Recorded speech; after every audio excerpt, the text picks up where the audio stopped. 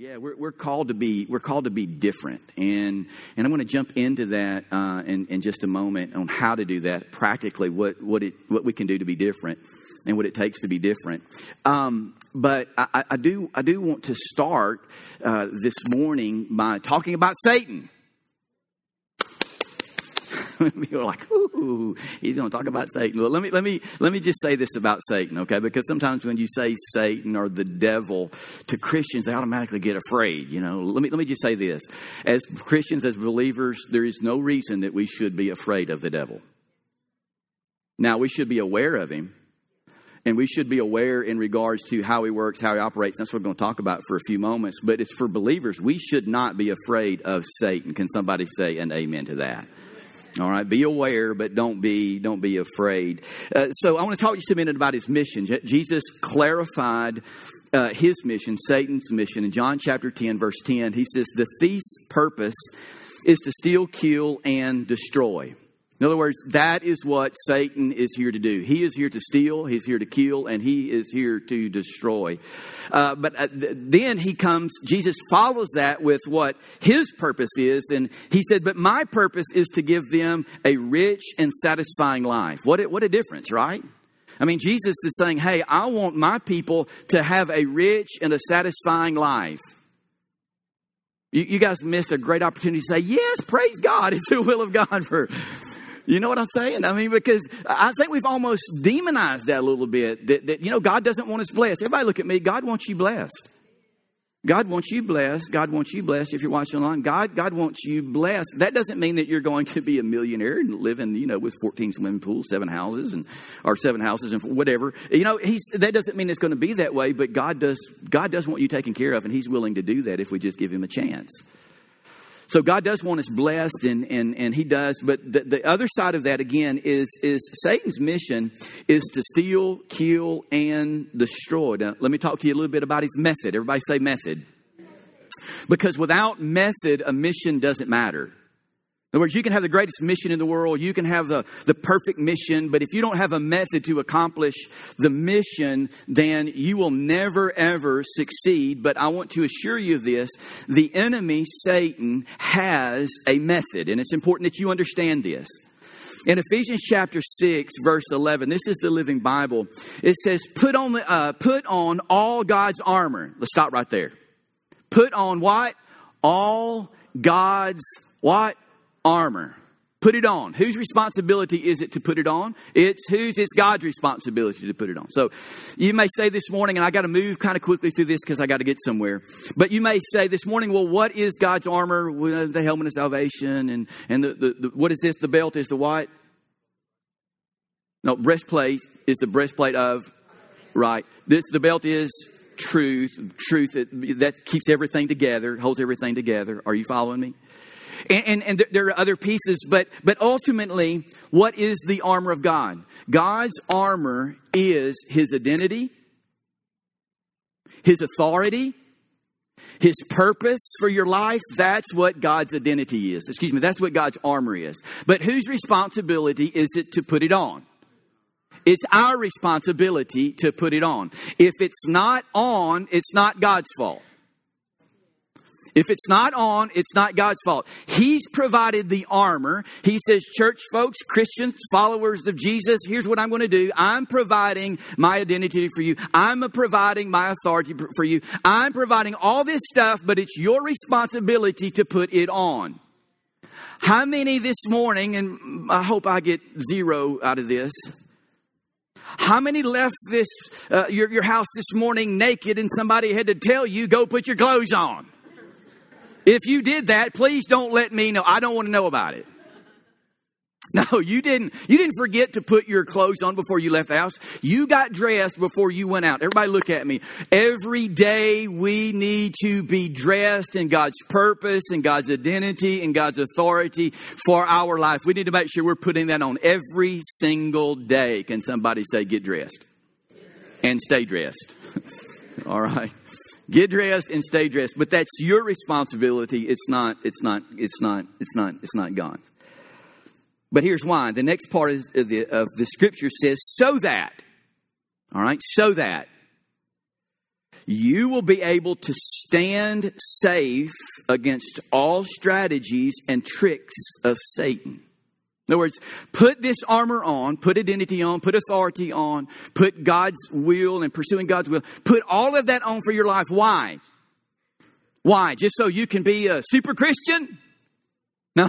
Paul very specifically said this is the reason you need to get dressed and you need to put it on. It's so that you will be able to stand safe against all strategies, watch this, and tricks of Satan. Talking about method. Tricks and strategies of who? Satan. So essentially, I believe we could say this. If you look at this one verse alone, here's what we could conclude this. We should conclude this. Without this armor that we are responsible to put on, we will be a victim of Satan every single time. We'll be a victim of his strategies. We'll be a victim of his intent. We'll be a victim of his method every single time if we do not get serious about putting on this armor and being intentional about having God's identity for our life, God's authority in our life in place all the time. Are you with me? So let me unpack the strategies and tricks a little bit. Because Paul gives us a little bit of a glimpse of his method, the strategies and tricks portion of that. It tells us that he's very methodical. He's very intentional. He's well ordered. He's well thought out. Satan. In other words, his method is well thought out. Let me just say this about Satan. He is the greatest student of humanity. He's a student of humanity. He has studied humanity for generations and generation after generation. He knows how people are wired. And he has a method, and he has a strategy, and he's a trickster, so to speak. And the reason for that is because he doesn't really have that many options in regards to people. In other words, he doesn't have just a huge array of weapons that he uses. Truth is, he's only got about 3, and he threw every one of them at Jesus. He threw every one of them at Jesus. Remember that? Jesus went into the wilderness. He was fasting. And at the end of his fast, he was hungry. And guess who shows up?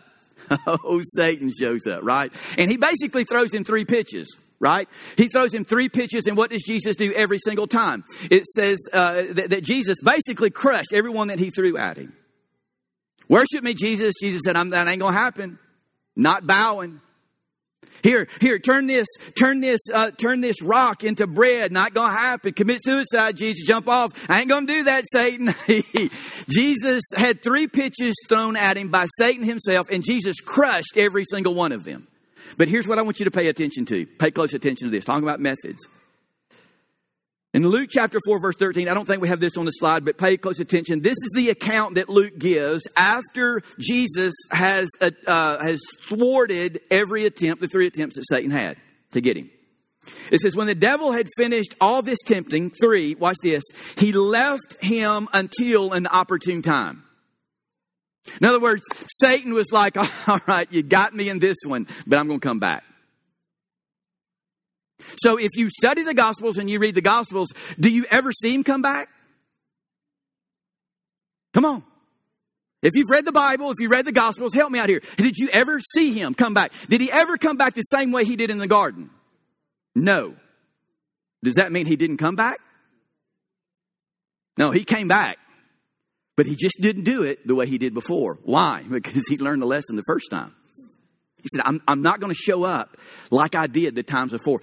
Maybe he came back this way when he was coming after Jesus. Jesus was preaching in the temple one day and people were everywhere. His followers were everywhere. He's preaching in the temple. And then all of a sudden he gets this interruption, right? It's this interruption. It's these Pharisees walking in with this woman that had been caught in the act of adultery. Stop and think about that just a moment. Of all the times the Pharisees could have showed up, I mean, they could have shown up late in the evening with just a few of the disciples and Jesus. Why didn't they bring her then? Why did they bring her in this moment in front of everybody? My opinion, if you don't agree with it, when we get to heaven, Jesus will tell you I was right. My opinion, yeah, he showed up again. Because if he could discredit Jesus in front of all of these people, he would discredit his reputation. It's very public, right? So I believe he came back on more than one occasion. Watch this. But he didn't come back the same way twice. Why? Because he's got a method and he's very patient and he is intent on stealing, killing, and destroying. And we better pay attention to his methods because he shows up in ways that we don't even recognize.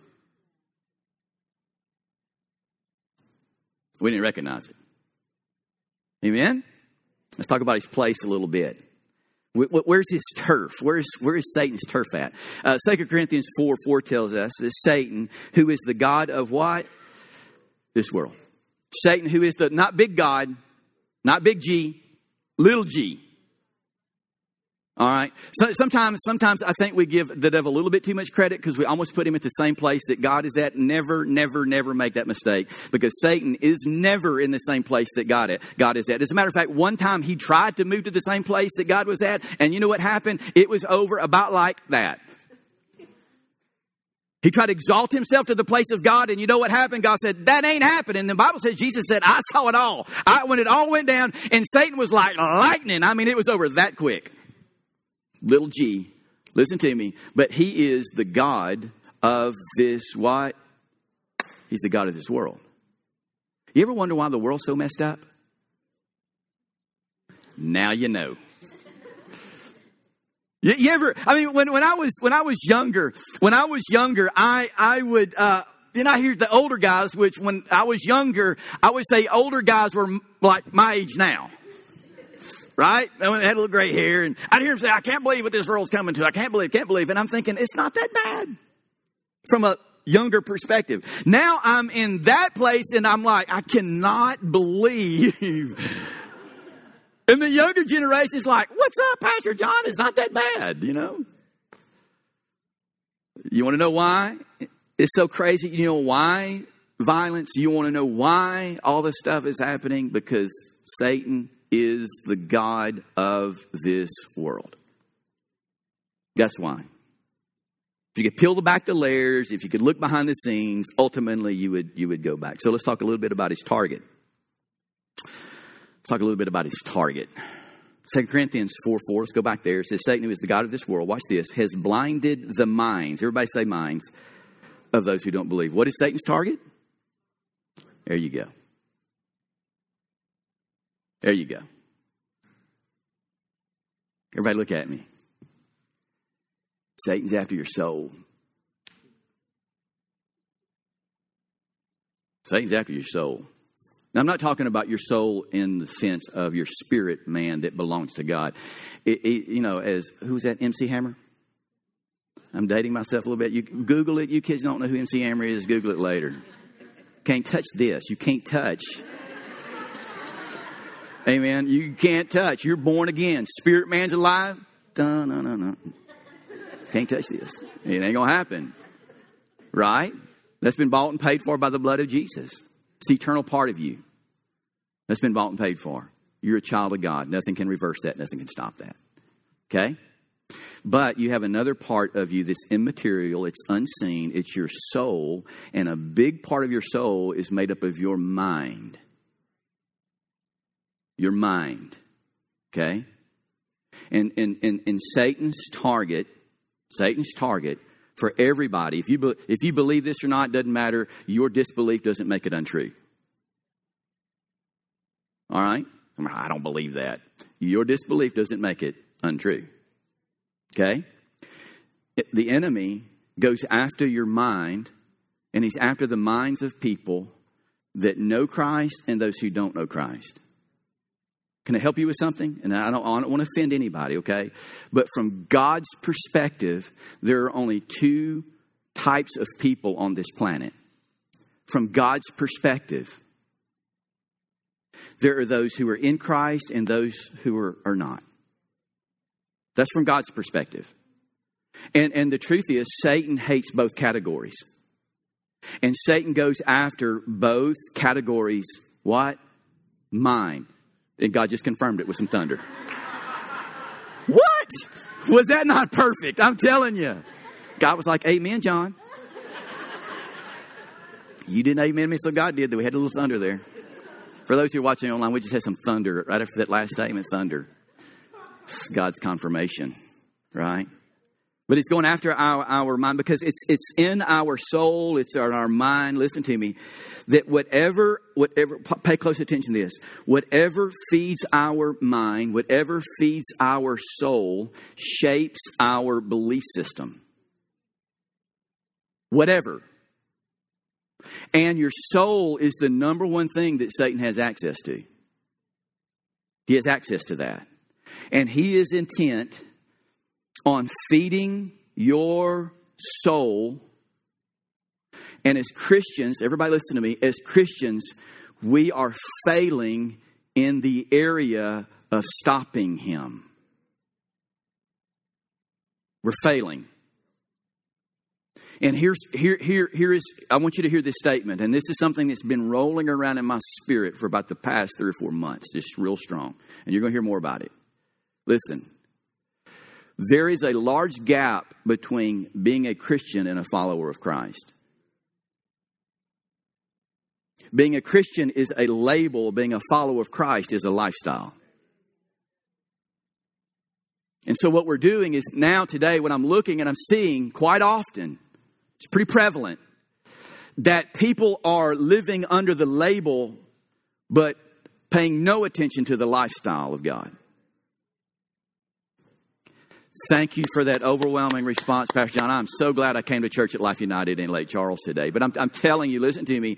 What's happening is that Satan is going after. He goes after people's minds. If you're born again or not, he's going after your thought processes, and he's going after your belief system. Because if he can taint, everybody listen to me, if he can taint that belief system, if he can taint your mind, what happens is that it affects the way you behave, and it affects the way you believe. It affects the way that you see life, you see others, and you see yourself. It affects what's important to you. Listen to me. It's the one thing that the enemy goes after. So I say it this way. Put all this together. You live in a world. Listen to me. Let me back up. Where did I miss? I missed this one part. Let me just say this. I got to get this in so it all makes sense. How many have ever heard somebody say the devil is just really attacking me? Has anybody ever heard that? I've said that. The devil is attacking me. The devil is attacking me. If you believe that, you are overrating yourself.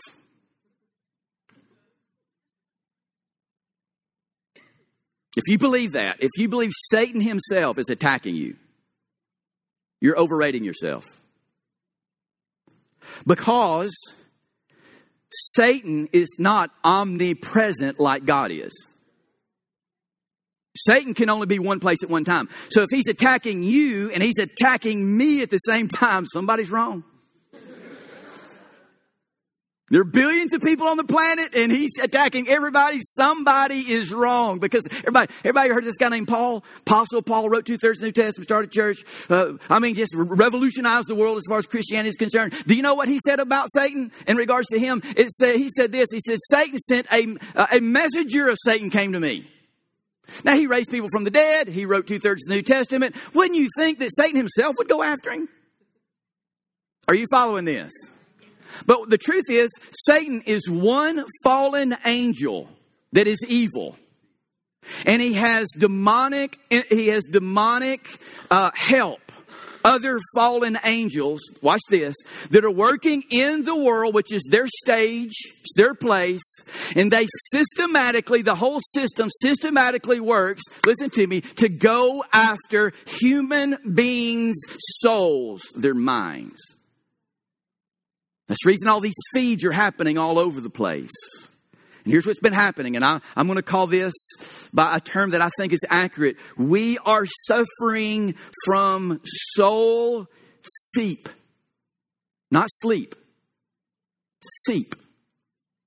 Because as Christians, as believers, it happens so slowly that we're living in this world and we're not paying attention to what's going on. Even though we're called to be different, we're really not that much different. Even though we're saved, we go to church, we're still not that much different. And the reason for that is because it slowly comes into our soul, these patterns of thoughts, these ways of thinking from the outside, from the world, so slowly seeps into our souls, and it begins to affect our belief system. It begins to affect the way we behave.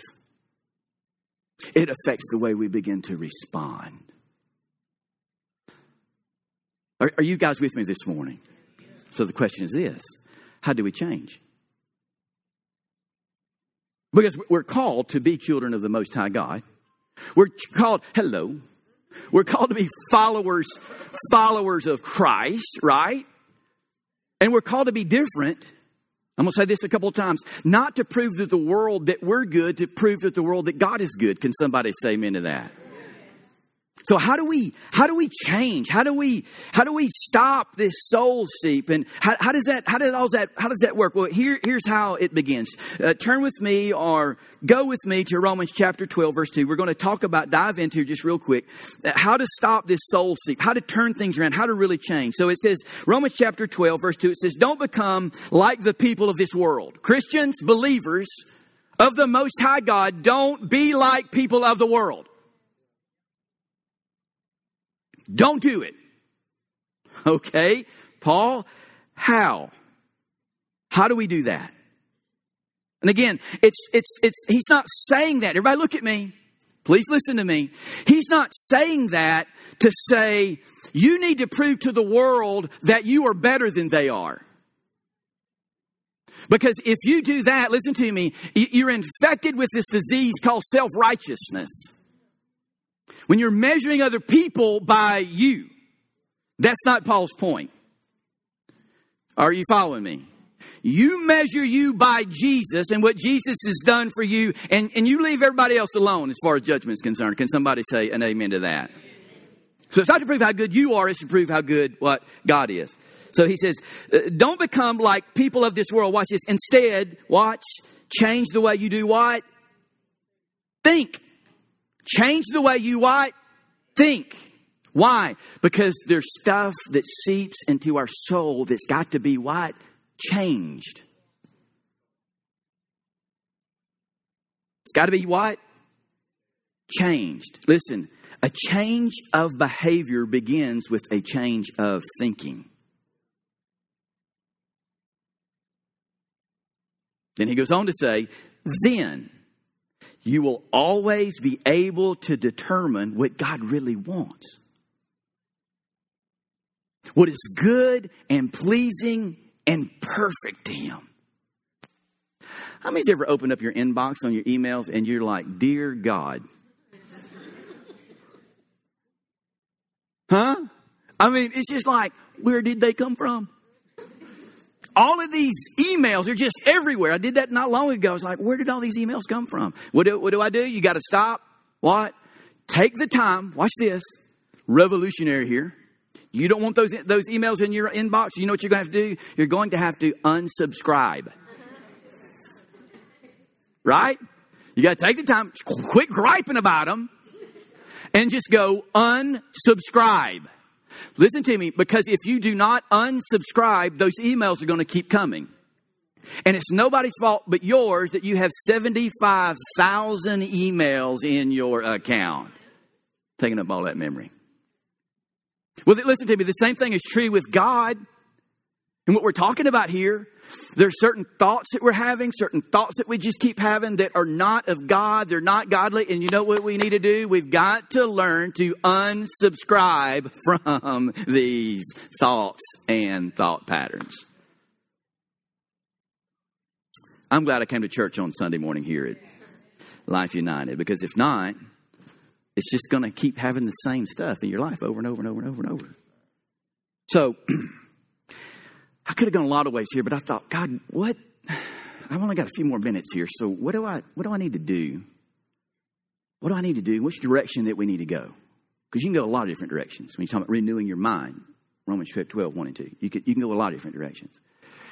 But I wanted to pick up on something that really, because we're talking about different and being different and behavior and soul seat that comes in and being different from the world. And so I really believe the Holy Spirit led me to this verse. It's a statement that Jesus made. And he's talking about being different. Same thing that Paul was talking about in Romans chapter 12. Be different. Don't be like the world. And listen to what Jesus said about being different. He's talking to his disciples, followers of his own, which we are followers too. Watch this. In John 13:35, he says, your love for one another will prove to the world that you're my disciples. Your what? Your love for what? One another will prove to who? The world that what? You belong to who? Me. Can I say it this way? I don't think it's taking anything out of context. It's if Jesus is saying, you want to prove to the world that you're different? You want to prove to the world that you belong to me? Then you start loving each other the same way that I love you. And I'm telling you guys, listen to me. Sometimes the Bible is so simple, it insults our intelligence. It's like, we just got to love each other and we'll be different. Yes! Yeah. I'm convinced, and I'm not stopping, and you'll see just a moment why I say this. I'm not stopping until I take my last breath talking about this. Because I'm convinced today that if we would just start working on getting this right, we will see the greatest outpouring of God's goodness and God's blessings and change in the world that we've ever seen in the history of mankind. I mean, we tried everything else. Why don't we try what's the obvious? Why don't we try the obvious? Right? So he says, your love for one another will prove to the world that you're my disciples. Colossians 3:14 says, and over all these virtues, he's go back and read that in context. He's talking about all these different virtues. But look what he says here. And over all these virtues to do what? Put on what? There you go again. How many knows that this stuff's not going to go on just like the armor doesn't go on automatically? How many knows that this is not going to go on automatically? You got to make a decision. Put it on. Turn to your neighbor and say, put it on. Turn to your other neighbor and say, put it on. If you're online in the chat right now, say, just put it on. Put on what? Put on love, which binds them all together in perfect unity. So I've taken just a few thoughts from 1 Corinthians 13, 4-7. It is the ultimate guide to what I'm talking about, putting on this love. And you're making up your mind to put on this love. I'm going to make it real easy. I have broken it down, and I'm not going to have time to go through all of them. And some of you are like, praise God, because I don't want to hear this love thing. Let me just say this. People say, I just want to hear something deep. Give me deep, deep, deep, deep. Here is what people, when they say that, here's what they really mean. Teach something that I don't understand.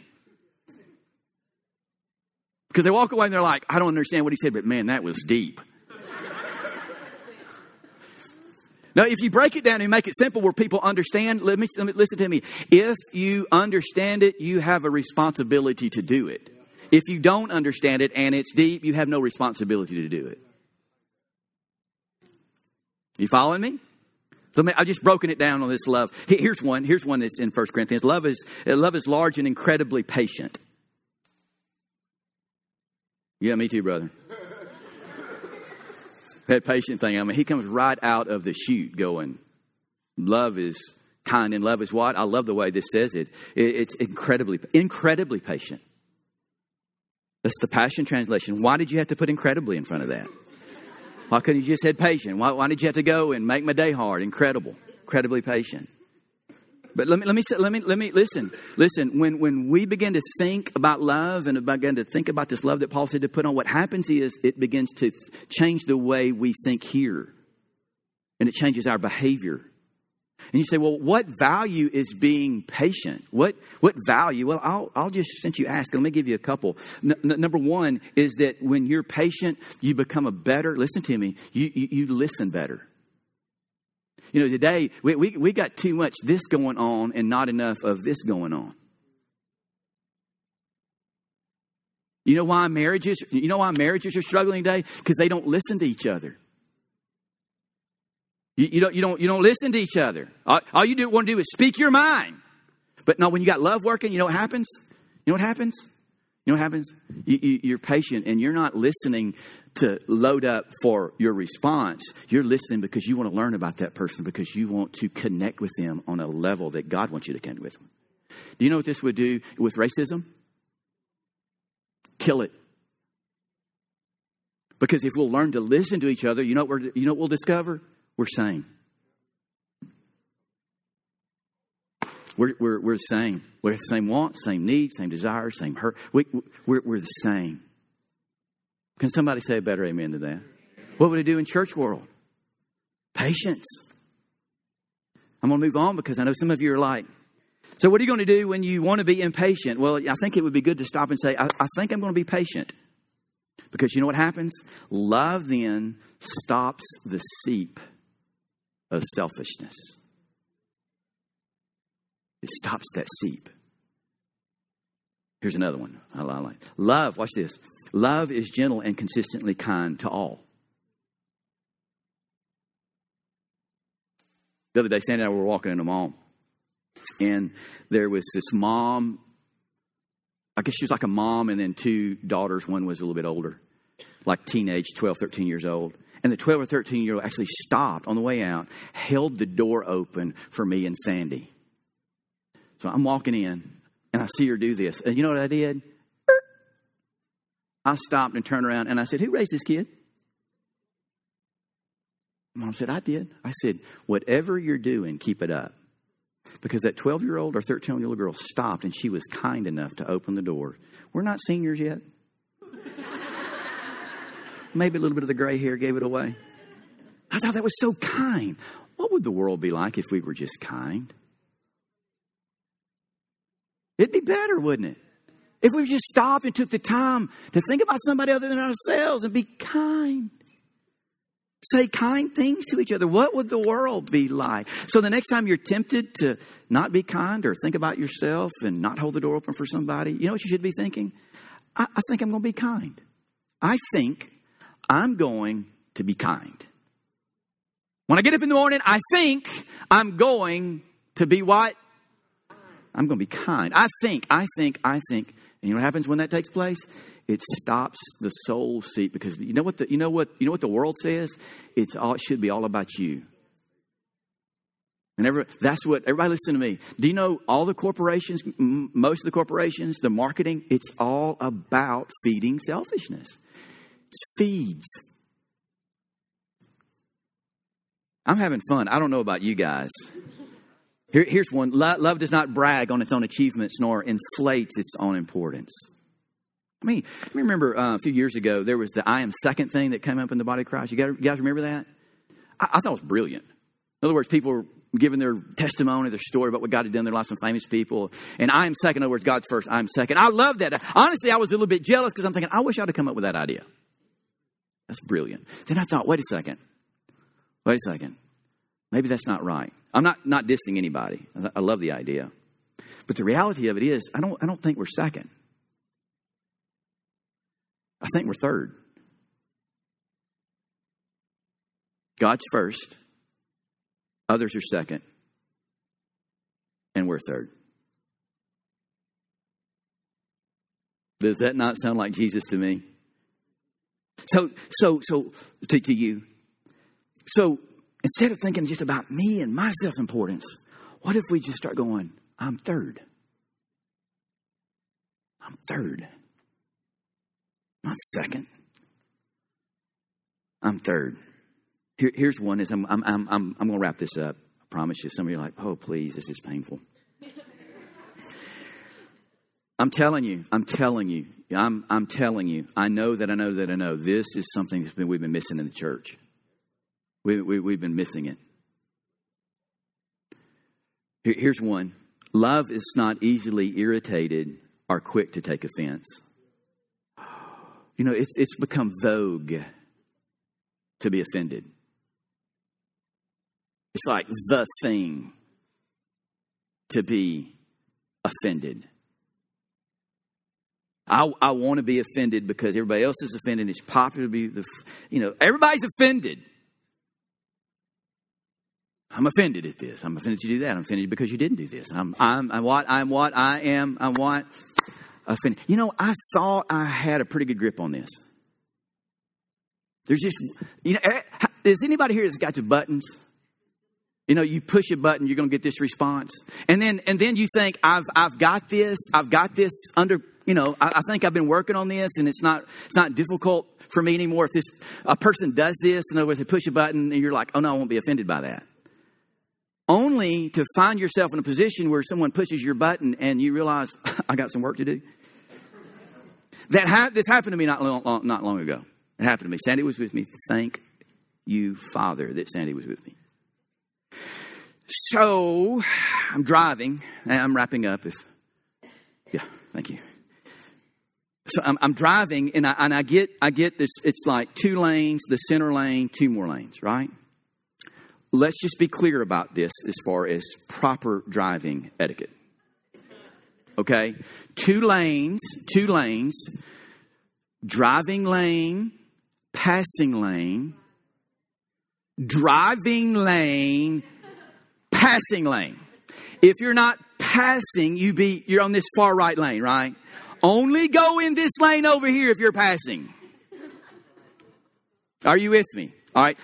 Turning lane. Let's talk about that. Turning lane means you pull in there and you stop. You don't get in the turning lane and drive 700 yards to your turn, passing everybody on the way. Okay? Now that we got that straight, so I have pulled into the turning lane. There's a vehicle in front of me. There's a little truck in front of me.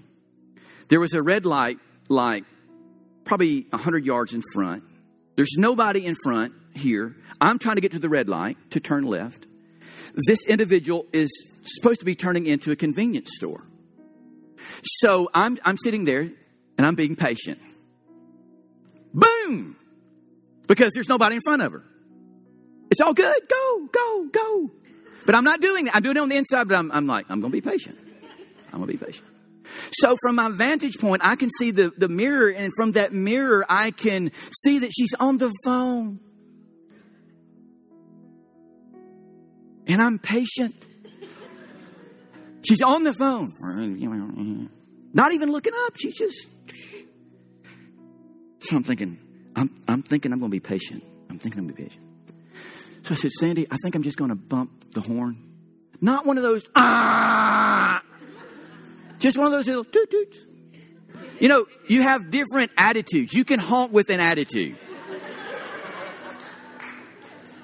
There's the attitude that says, you moron, what are you doing? That's the ma.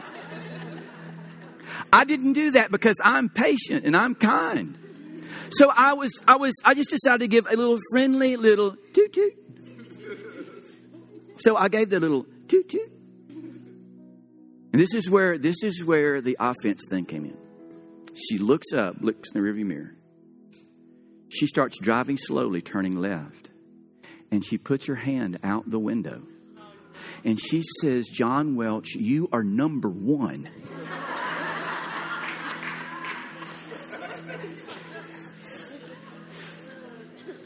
Now,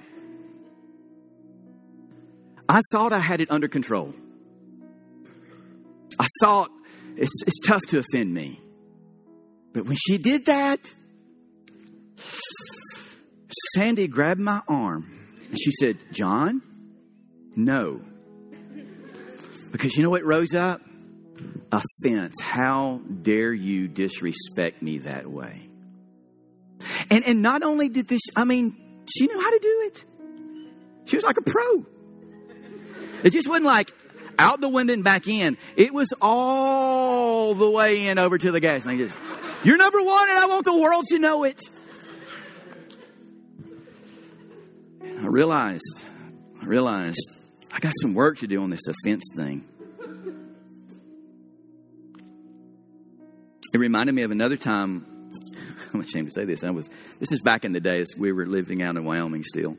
And a guy did that to me. I cut across the Walmart parking lot trying to get his attention.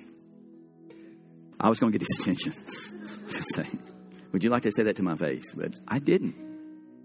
Realize that there's still some work to be done in John Welch. You know, I did pass the test because I just kept going. And although I was just looking at her, just say, well, please look at me, sweetheart. When you get out, just look at me. Just let me give you one of those looks. But she didn't, thankfully. And Sandy kept saying, John, John, John. What do you do? She's just not so smart young lady. She needs Jesus, probably. But it just made me realize that I've let some seep in there. I've let some seep in there. And I gotta plug the holes up by deciding, listen to me, I will not be offended. Because if you want to be offended, you will be. I wanted to be offended. I wanted to have my word. See, that happened to me one time, and I felt like the Lord spoke to me. And he said, people disrespect me all the time. People curse me all the time. But I still love them. So there was something that happened to me a few months ago. It altered my life.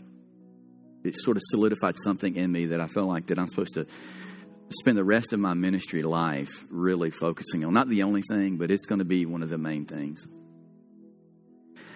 I've been serving God for I've been in ministry. Next year will be 30 years. And